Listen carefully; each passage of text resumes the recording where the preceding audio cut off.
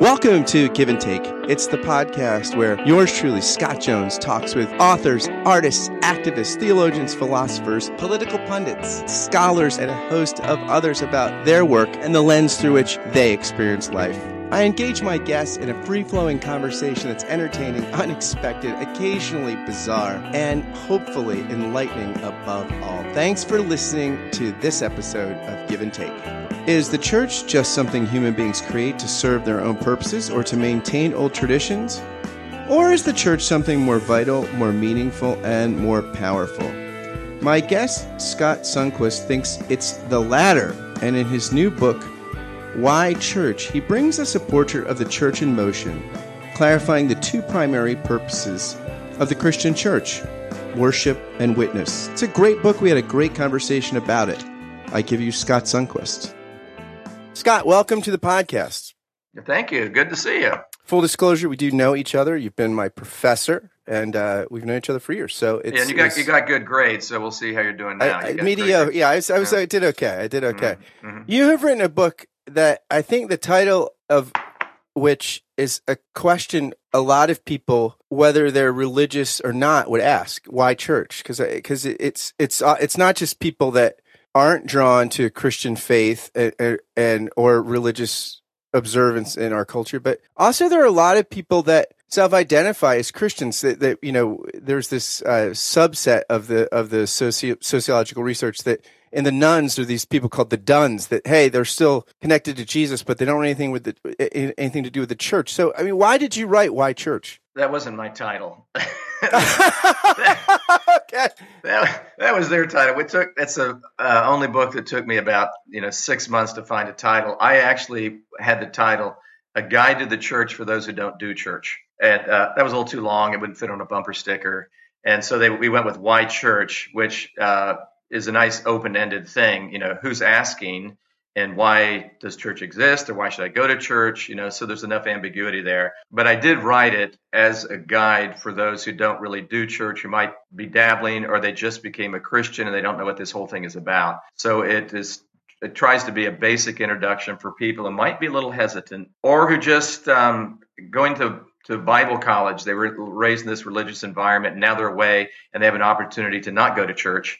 And so it's being used as a textbook in some Bible colleges also for first-year students. It's interesting. You, in the beginning of the book, you talk about going, when you were in California, you and your wife going to like 35 different churches in the course of a year. And you just sort of phenomenologically describe, like, gosh, at the Catholic Mass, people are on time, but they leave early. The Black church, people kind of come in when they want, and yet the service is longer and they stay at the end and all these things.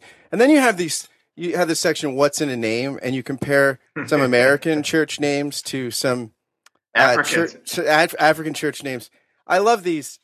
Guided Missile Church. You gotta love it. Healing Tsunami Church. Now, I'm wondering, is that a church that heals people after the tsunami comes in, or are they a tsunami of healing? Yeah. And then my favorite, Satan in Trouble Ministry. Mm-hmm, that's right. Yeah. Boy, that says something, doesn't it? No question what's going on there. That's amazing. Yeah, but what it says is for Africans, power is important. And their religious experience is all about power. It's a power over the spirits, and it's power over nature and so forth. And so they want to advertise that this is a church where there's real power, not just power like a little wind, a quiet wind or a small whisper, but a tsunami. That's real power. Or missiles, guided missiles. You talk about how your parents raised you to go to church, and yet it never really took. And yet you, as a teenager, you had a very powerful conversion experience as a late teen, and where Jesus became very real to you. Yeah. And then you talk about, how you can sympathize with people that struggle with the church, because you've had your struggles with the church as someone who really felt like Jesus was calling you to it. And you have this remarkable observation. You said, through all the struggles, I realized most of the time I was the problem. Yeah. That really the church is not one. You say it's one of God's greatest ideas next to Jesus. It's not really something to just put up with. Yeah. But as part of the Christian faith, you really need to see the beauty of this design for God's redeeming plans, right? Yeah, that's something that took you a while to come to. And that's a good reminder of, I remember writing that in the book thinking, all the the church, and it was boring and all this kind of stuff. I mean, those were people that were committed to me, and they had no reason to be committed to me. I mean, they would come on their own time at a youth group or something and do. And why do they do that? I mean, that's really quite an amazing thing that people volunteer to spend time with you, to take you bowling, to go on retreats and everything. And I said, what was wrong with me that I couldn't appreciate that? And it really was a change that had to take place in my heart. Though I would like the church to change also. Yeah, right. I mean, and this is part of, the one of the things that John the Baptist preaches, right? Like lots of, Second Temple Jewish apocalyptic people, is not yet, but soon. Mm-hmm. And Jesus changed that to already not yet. And a lot of the struggles that you're talking about, right, are the church is always already and not yet. There's going to be stuff there that's like a sign of the new reality God promises us, and there's stuff there that's just going to be really not yet, and remind us that our hope is not in anything that we possess or on this side of God's victorious action. Yeah, the way that I describe it is the church is both human and divine, and we need to live into that divinity. We need to live into that holiness. We need to live into that signpost of the essence of the church, and then push against that very fallen humanness that, as you see in many churches, the greed that comes with power. There's power in churches and leadership. And last night I taught a course here in mission theology, and I put up a slide at the beginning. It was a picture of this mega church. I think it was in Mississippi, and it had a for sale sign out front.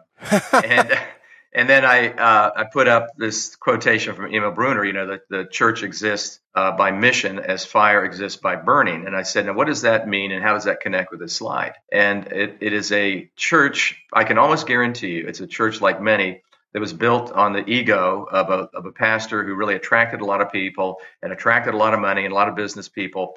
And then when that pastor died or left or was kicked out, there was just too big ego space. There wasn't anybody with a big enough ego to fill that church. And so it's up for sale. And so that fallenness of the church we see so much of the time. So I'm hoping that by people reading this book, it gives some hope and direction of what the church can be, that it's really a beautiful thing. Yeah, George Lindbeck, the scholar from Yale, a great late 20th century thinker, said that the church in North America is in this weird position of no longer being established, and yet not yet totally disestablished. I mean, and you see that in different parts of the country. The church feels like more a part of the priorities of the culture than other places where it seems much more like Western Europe or Australia. So you talk about Christendom, this time when sort of after Constantine, when church culture, politics, all these things are rolled into one. Why do you think it's important to understand that legacy before you unpack the rest of the book? Because we have this lingering thought of what the church is, and it's false. And the lingering thought is the church is an essential part of the culture, and it's more of an outpost rather than an icon of the culture. But for so many people, they view the church as this Christendom thing so you got the Constitution, the flag, the church, it's all wrapped up together. And in my travels, in so many places in the world, to go to church is a dangerous thing. It's a very countercultural thing. I remember in a taxi in Beijing, we were going there around Christmas time, and they had some Christmas decorations. So we asked, our daughter speaks Chinese, and I said, ask him if he knows about Jesus. And the guy says, no, where does he live? He thought we wanted him to take him somewhere. He said, do you know what Christmas is about? No, I don't know. Just clueless about that. So people who go to church there, they're going to have to explain why they go there, what's going on. In America, we still assume that it's just a part of a cultural fix and so forth. And we're not radical enough in our understanding of just how powerful it is. Just one little example. If you're not a Christian, don't go to church. What do you do at moments of great celebration? A birth, a marriage, so forth. Well, you find together a community or some kind of a community of people who are not absolutely committed to you. The church is supposed to be people who are absolutely committed to you no matter what. It's called grace. It's called mercy. And if you mess up, if you make a big mistake, they still will take you back. It is the family of God. So celebrations. And what about mourning? I've had a lot of mourning in my life. The church is there, and they come back again and again. They pray for you. They have holy. They bring you meals and so forth. So emotions find a place of being sanctified, lifted up, validated in the church more than any other place.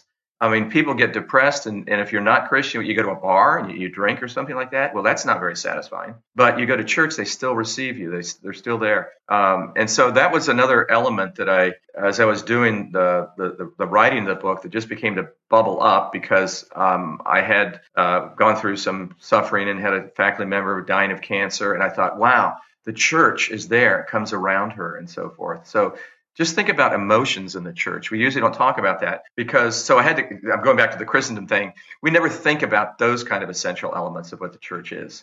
And so by stripping away all the Christendom stuff and saying, well, that was just a bleep of about 1400 years, that's not what Jesus intended.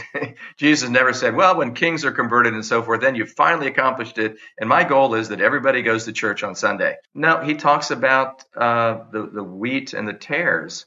And he talks about the narrow road. And so the expectations, or the eschatological, missiological expectations, were that, everybody's going to be Christian and all the laws are going to be Christian in the country. Jesus didn't use that kind of language.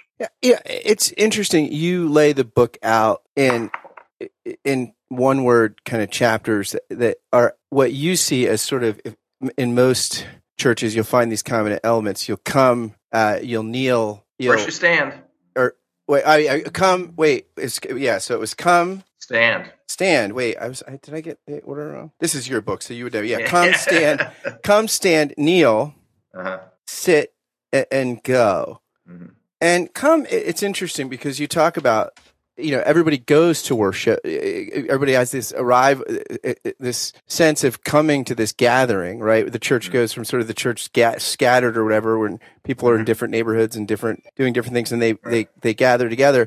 But you also talk about this is the nature of the Christian faith, that nobody, even if you're born into a Christian family, it's still at some point you have to come to God and connect on your own, and maybe you come from maybe you're somebody like the guy in the cab that does nothing about Jesus and you find him, or maybe it's something like your own experience where it's not that the church was wholly unfamiliar to you. It just it wasn't something that was personal until somebody figured out a way to connect. But everybody has to, in some sense, right, connect to this on their own. It's not private, but it always has to be personal. Yeah, it's deeply personal, and at the same time, it's deeply communal. When you come to church, I like the image of coming to the cross, or in Gospels, or coming to the Lamb who's slain before the beginning of time. But you're coming to that sacrifice on your behalf, and you get there and you look around and say, "Oh my gosh, look at all these people!" And you don't have a choice. Those are your people now. That is your family. And so, on one hand, you think, "I don't like those people." On the other hand, you say, "I can't believe it. They are absolutely committed to me. They've got to be, because they love Jesus, and their life is now hid in Christ. So they don't have a choice. They got to love me." And with the amount of depression that is increasing and suicide in the West, I think this is just a beautiful thing. When you come to church, these people are absolutely committed to you. So the come symbolizes coming to the cross, coming to the community, and symbolizes coming to the community and not coming to Walmart. It's interesting because I think that for many people, the ironically, the experience is almost the opposite. That church becomes the place where they feel like they have to put on a kind of religious persona. So it's like, I'm okay, you're okay, rather than the place where they feel like they could actually be who they are. I mean, do you think that's because people just don't? People that have that experience, do you think it's just the message of grace hasn't penetrated in some of those communities, or it's communicated, the gospel's communicated in some way, or the message that's somewhere off kilter? One of the most difficult things to accept is that we are needy, and to admit that, and then to face up to the fact that we need help. The basic Christian prayer, I think I say in the book there, it says many times, the basic Christian prayer is help me or save me. I don't have anything to offer. And when we finally pray that basic prayer, which was the awakenings in North America were all built around that. It was an awakening to sin, not an awakening to love or joy. You were awakened to your own sin, and you just, your hands up, you just give up. Oh my gosh, I can't do anything. And that's really hard. That is really hard. And unfortunately, we have to be totally broken quite often before we get to that point. I was very fortunate. I did not have to be totally broken when I came to Christ. Somebody told me exactly why he came in. I said, my gosh, that makes perfect sense. God is God and I'm human. I need God. That's what I need. And so I went right home and prayed. But some people, I've done research, my classes there at Pittsburgh Seminary, actually, where I would have people in my evangelism classes tell their testimonies and stories. And I had about 60 or 70 of those and put them together. And one of the elements that almost always comes out is you met somebody, you read some Bible, you met some other people, got some fellowship, you attended some worship. And then at some point within, months or 4 or 5 or 8 or 10 years, there's something that happens. You didn't get into college. You flunked out of college. You were broken. And you said, help me. And that is really hard to do. So, you pray that people don't have to come to a point of total failure before they say that. But it's true. We need God. And that's, I think, what's missing in churches because we try to cover up. I have a saying that I tell all of my staff and my grandkids, of which I have 11, by the way. Thanks for asking. I tell all of them, look, we have one thing in common. We're all insecure. Yeah. And we just need to say that and get it out. And then we can deal with it. And we cover it up by being, putting our chest out and being real strong, bullying people, getting angry or withdrawing or being depressed, But just to be able to admit the fact I need help is just the way to completeness and fulfillment in life. You say something else in that chapter called Come that I think is really interesting. And you've lived all over the world, taught all over the world, have been immersed in lots of different cultures. Well, I haven't taught in Brazil. So okay, you haven't taught in Brazil. No. Right. And this would be the semester I wouldn't want to be there right now. If you have, But you talk about in your experience of interacting face-to-face in world religions, studying them, that while there are communal aspects, that there's nothing, that redemption somehow is always individual, except as you find in Christianity, or Judeo-Christian faiths, which would include Islam. Yeah. See, all of those are very communal because of the Old Testament, which is built around a community, a nation, and then that's picked up in the church in the New Testament. But in those religions, you come to a community, and the Jewish community is very important. I remember visiting synagogues in Pittsburgh. But when you go to a Taoist temple, you go to a Confucianist temple, you go to a Buddhist temple, you go to a Hindu temple, you go there and people are in Sikh. They're coming in and they're doing their thing, and then you can ask somebody who speaks Chinese or whatever the language, what are they praying for? Why are they putting on the gold leafing? Why are they lighting joss sticks? And it's just a matter of if they're in a poor country, they're praying for more food. And if they're in a rich country, they want their son to do well on his O-level or A-level exams. But it's individualistic. I want to take a brief moment to ask you a quick question. Do you like this podcast? Do you enjoy it? Do you look forward to listening to it while you do a morning, afternoon, or evening routine, or while you're exercising, or while you're caught frustrated in traffic? Do you tune into it because of the conversations you find here? If the answer to the aforementioned questions is yes, or even just a solid maybe, would you do something for me? Would you consider becoming a Patreon sponsor of the podcast for just $5 a month or more? It's for a good cause. You can help this podcast and one of the many others I do keep going, and you can help launch several other podcast projects I've got in the works. So I invite you to be a patron through Patreon of this, which I think is an art form you're enjoying and will continue to enjoy. Again, any contribution is welcome, but for $5 a month, you will get a shout out on the thank you roll call, which begins right now. Thank you, David Babico, Ken Skillman, Ellis Brazil, David Zoll, Sari Graham, Peter Steigerwald, Jennifer Spate, Ben DeHart, Joel Wentz, Jordan DeMice, Samantha Conauer, Simone Garabedian, David Norling, Charlotte Donlin, Larry Rule, Stephen Lipless, John Schneider, Ben Crosby, Liam O'Brien, Jim Kress, Stephen Rowe, Jordan Morseberger, Josh Redder, Jody Stevenson, Andrew Stravitz, Glenn Stallsmith, Greg Johnson, and Kai Wintpennig. If you want to join these patrons through Patreon, just go to patreon.com/Scott Kent Jones. Thanks again for listening, and now back to the show.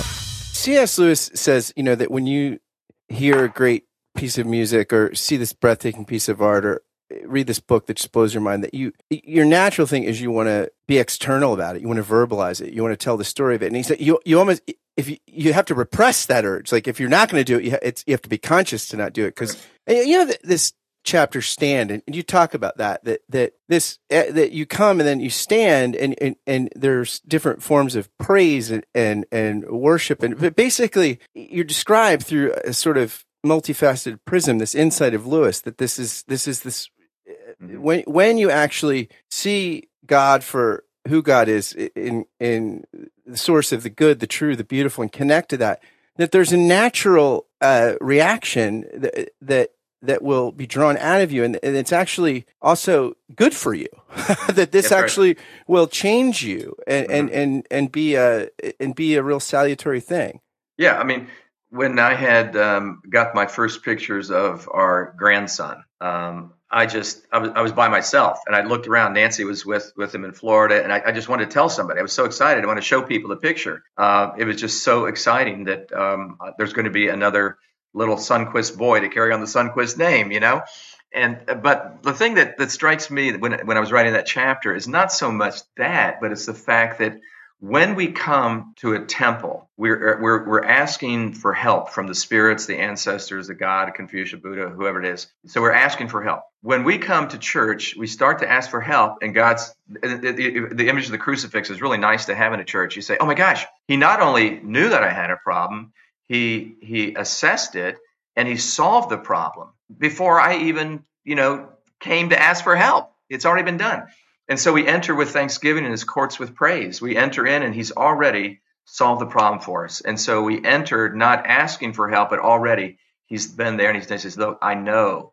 Believe me, I know about all of it. You're welcome. I love you just as you are." And that is just remarkable. That is, I don't know a religion like that. And that's very hard to accept. It's hard to accept the fact that you come to God and he says, "Oh no, I know you so thoroughly, and I love you just the way you are.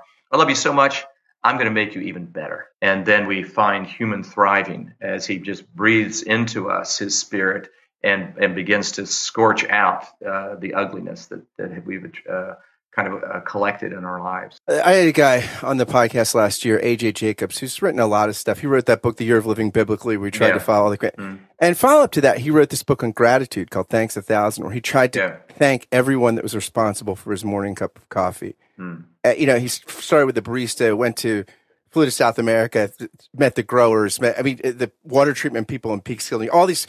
But he had all these meditations on gratitude, and he said something about how happiness doesn't make you grateful. Gratitude is key to your happiness. He says whenever he finds himself whining about slow Wi-Fi, he says to himself three words: surgery before anesthesia.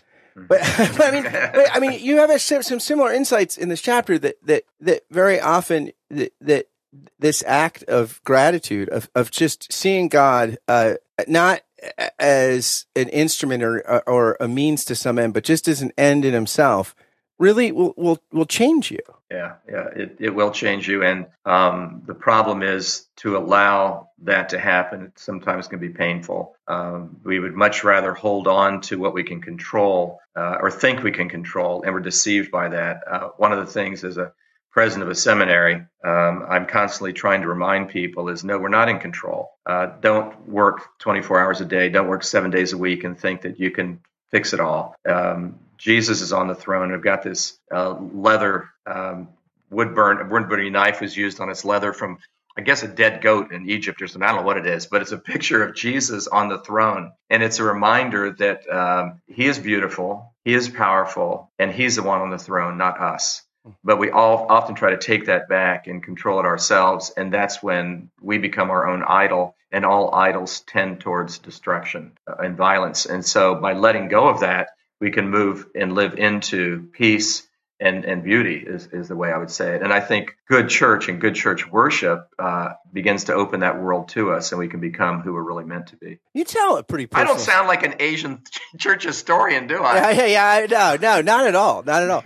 You tell a pretty personal story in that section about your own, when you had some tragic loss in your family and just really struggling with being able to stand, to praise, being, reticent to go to the seminary chapel, being more withdrawn than usually are, and struggling with the truth of this reality, right? And many people struggle with the truth of this reality because, pain in some sense is common to us all. I mean, why did you feel the need to put that in the book? Because I think most of us suffer. And then in that suffering, we have two basic responses. We avoid facing up to it and we ignore it.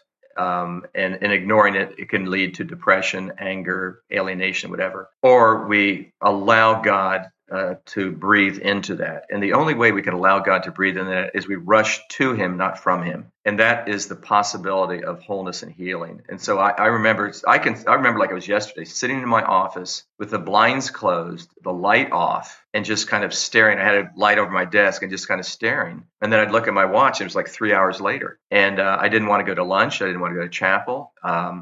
I had been through a terrible loss. And then all of a sudden, good theology hit me. And the good theology is I don't go to worship for myself and when I feel good. I go to worship because God is deserving it anyway. And I would sit in the back and listen to the words, and slowly I began to sing hymns again. But that's why I began to unpack why we praise God. We praise God for what he has done, for what he will do, for what he's doing in my life, for who he is. And so there are many different reasons that we praise God. So maybe at that time I couldn't praise God for what I had seen he had done or allowed to be done in my life, but I could still praise him for who he is and he is love. And so I think that needed to be put in there because there's never been a church where I preached at where I found somebody who's never suffered. And so it's important to know that praise is not conditional. It's absolute. Because of who God is. There's an atheist, Alain de Botton, who founded this thing called the School of Life in England. His first book he wrote after his philosophy undergrad was how reading Proust can change your life. And he thought, why, all these concepts in undergraduate philosophy, these are important people. And he's, written lots of books and become an amazing communicator. He was giving an interview, and the interviewer was shocked that he said something about original sin. And he said how even though he's an atheist, he finds this really relevant and comforting. And Botton says, that's why the concept of original sin seems so plausible and applicable and also kind, because it basically says, look, when you meet someone new, don't just look for the positives. Just assume that something major has gone wrong here. Treat everybody you meet as though they were laboring under some really big problem, basically. That's the starting point of any encounter.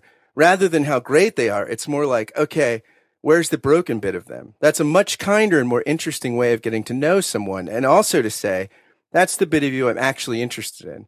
Like, I don't really want to hear, that's fantastic that you've been promoted, and that's great, but like, I don't think that's where your real self is. And you have this whole section about it called Kneel and the power of confession. And it's one of these things, it's like the Indigo Girls, like the hardest to learn is the least complicated. It's not complicated, it's just hard to deal with the fact that human being is not what we wish it was in general, and none of us human beings are what we wish we were. And it seems offensive, and yet Botton's onto something, right? It's actually liberating when you embrace it and leads to the kind of way of living that actually I think would make it easier to be around one another. Well, I would disagree with Botton in the terms of the direction of that thought. I think that thought should be for ourselves. We should look for that within ourselves and bring it to light.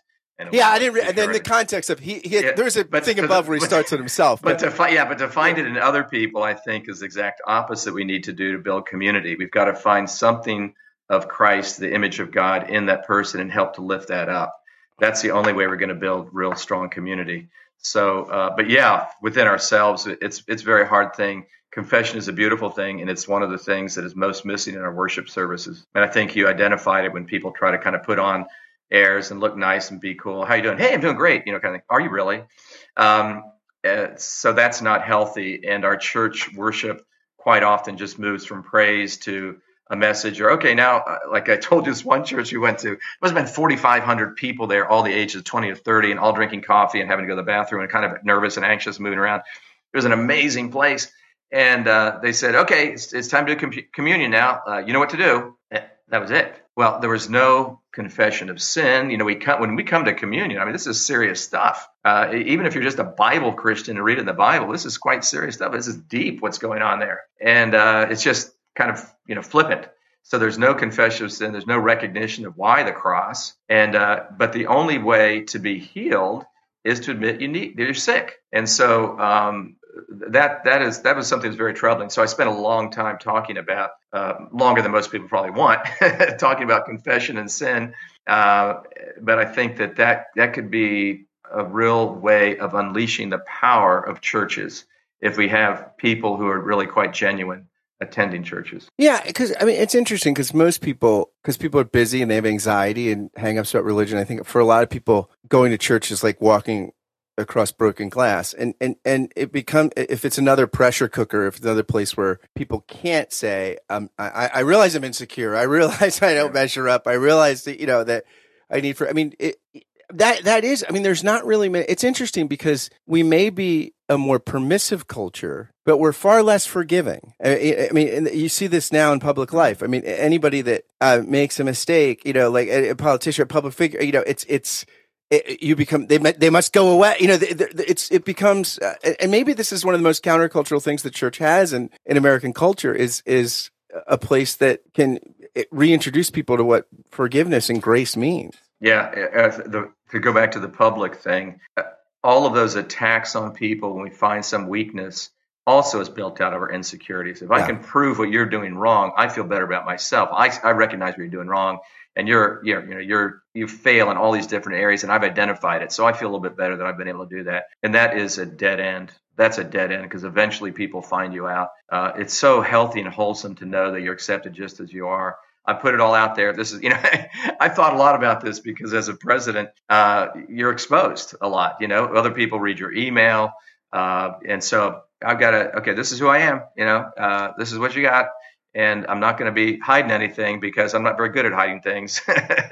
And so it's right there. And so I've thought a lot about that. And I have a basic policy as president of no secrets, no surprises, no subversion, and be fully supportive. I think those are Christian principles. I really do. And when we hold secrets, we usually do that to control the narrative or to control a committee. And it's usually subversive. And so we try to be open and honest about things. And if we make a mistake, be quick to say, hey, I forgot to answer your email, made a mistake, rather than kind of hiding it sort of thing. Well, that's all part of confession. That's a life of confession. It's really healthy and wholesome. And it's a wonderful way to live.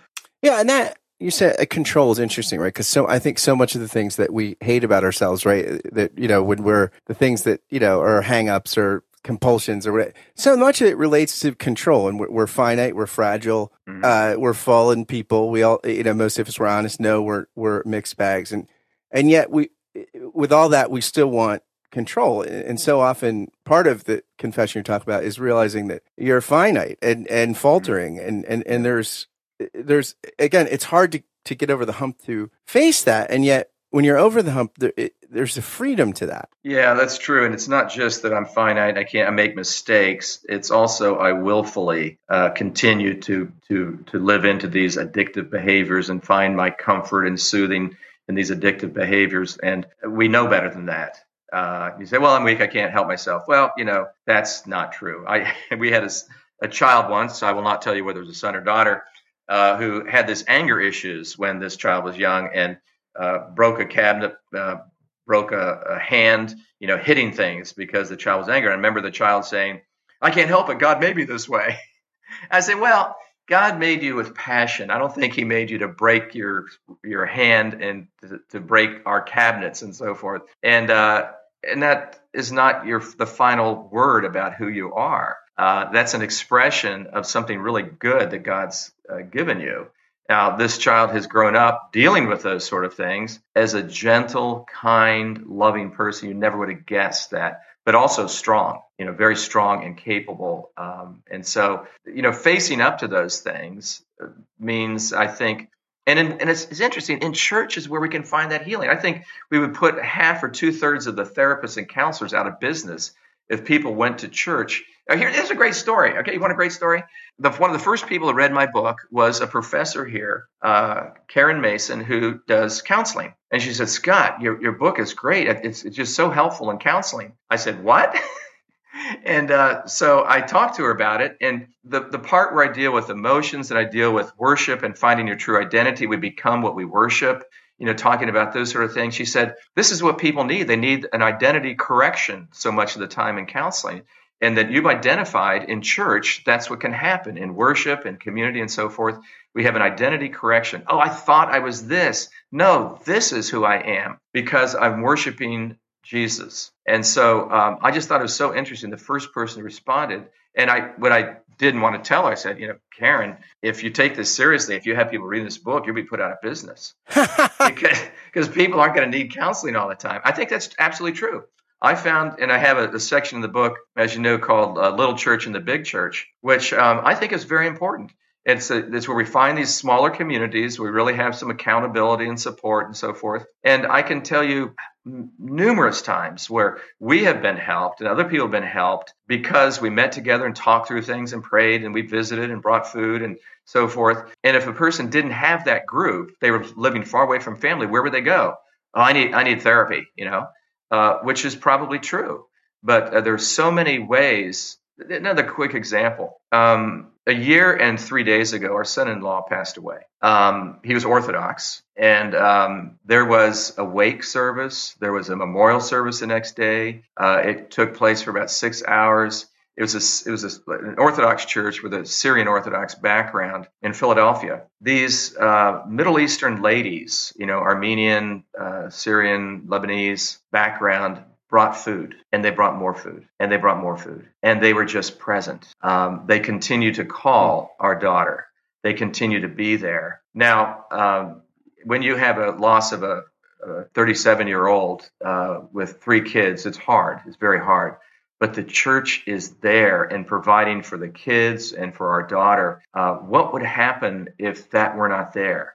She has no family living there, at least not our side of the family. And that's the kind of thing that good church and good worship. So if you ask the question, why church? Well, because we need community, and we need not just community, we need community, meaning the presence of Christ in our midst, where there's power to bring about transformation and healing. I remember when I was teaching at Fuller, the School of Psychology, the folks there would talk about salvation in terms of healing, that Jesus came to bring healing. I thought that's really interesting. He was a healer. He's a great physician. I used to use the word salvation or liberation, but there are different words for what's going on. But the healing that takes place, like you're saved and continually being saved, it's an ongoing thing, but you're healed and continually being healed by and in and through your participation in the church. There's a book written a couple of years ago by a guy named J.D. Vance called Hillbilly Elegy, and he talks about growing up in kind of poor rural white country, white America, and he talks about how church got his family through a lot of their struggles, and that a lot of people wonder how so many conservative evangelical Christians can be enthusiastic about someone like Donald Trump, who seems to be so antithetical to some of their values. I thought we were going to get through this interview without it's Scott. You need. I was looking for an endorsement. This is the best book on the church, the most glorious. But Vance seems to say, a lot of these folks who identify as Christian, it's an ethnic thing. It's not. They haven't heard the redemptive words and the powerful messages that got his family through. And I mean, that's a huge part of your book where you talk about sitting before the Word and having your mind, your imagination reshaped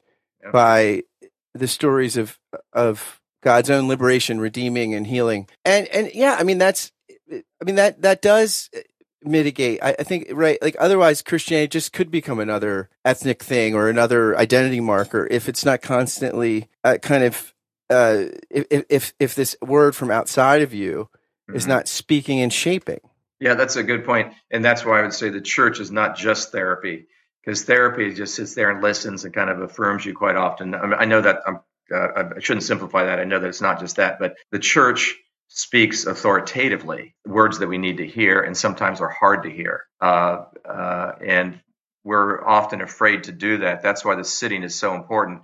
And I view the sitting as sitting with our ears open, our eyes open, and our hands open before to receive, to take in all of these words and to listen and meditate. And like you said, to reshape our mind so that our thinking, our reasoning, and our imagination has been transformed. We no longer dream and think about just being famous, but we dream and think about how we can serve others. We begin to take on the very mind and heart of Christ. A great example for me is this past Saturday, I attended a Thanksgiving service for Michael Haynes, one of the great heroes for me of the early 21st century. He was a board member here at Gordon Conwell for 40-some years. But that wasn't what was talked about at his memorial service. 2 or 3 people came up and called him father that apparently he adopted. I don't know who these people are.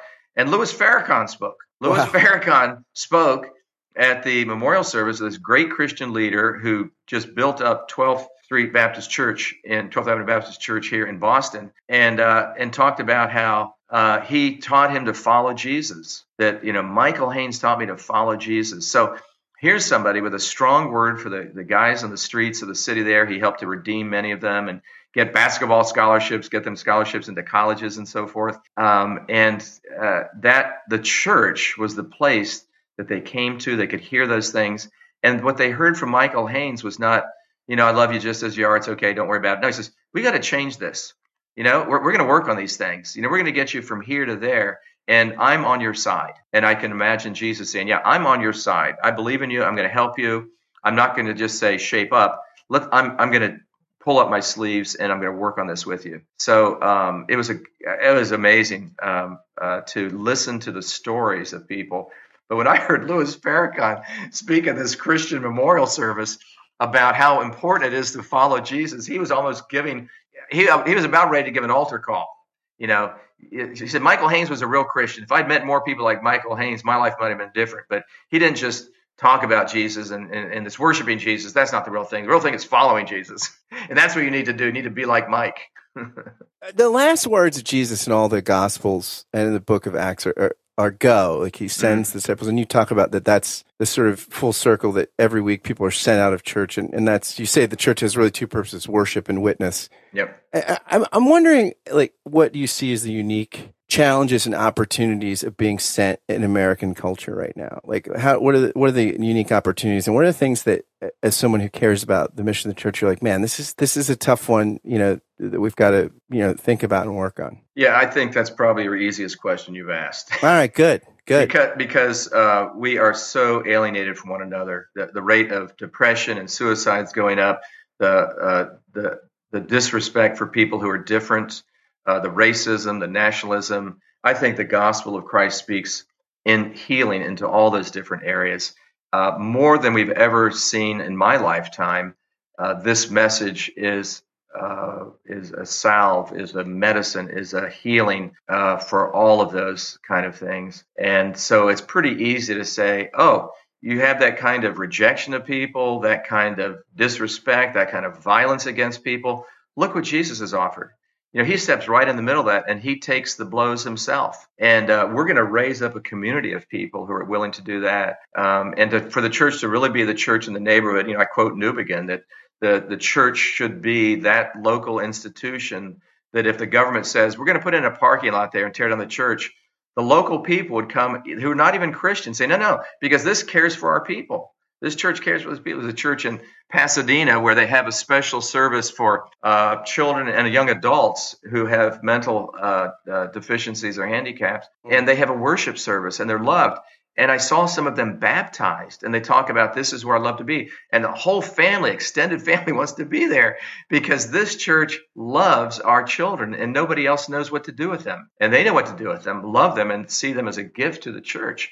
So that's the kind of value that the church can add to a community if it really is like people like Michael Haynes, if they're real Christians there.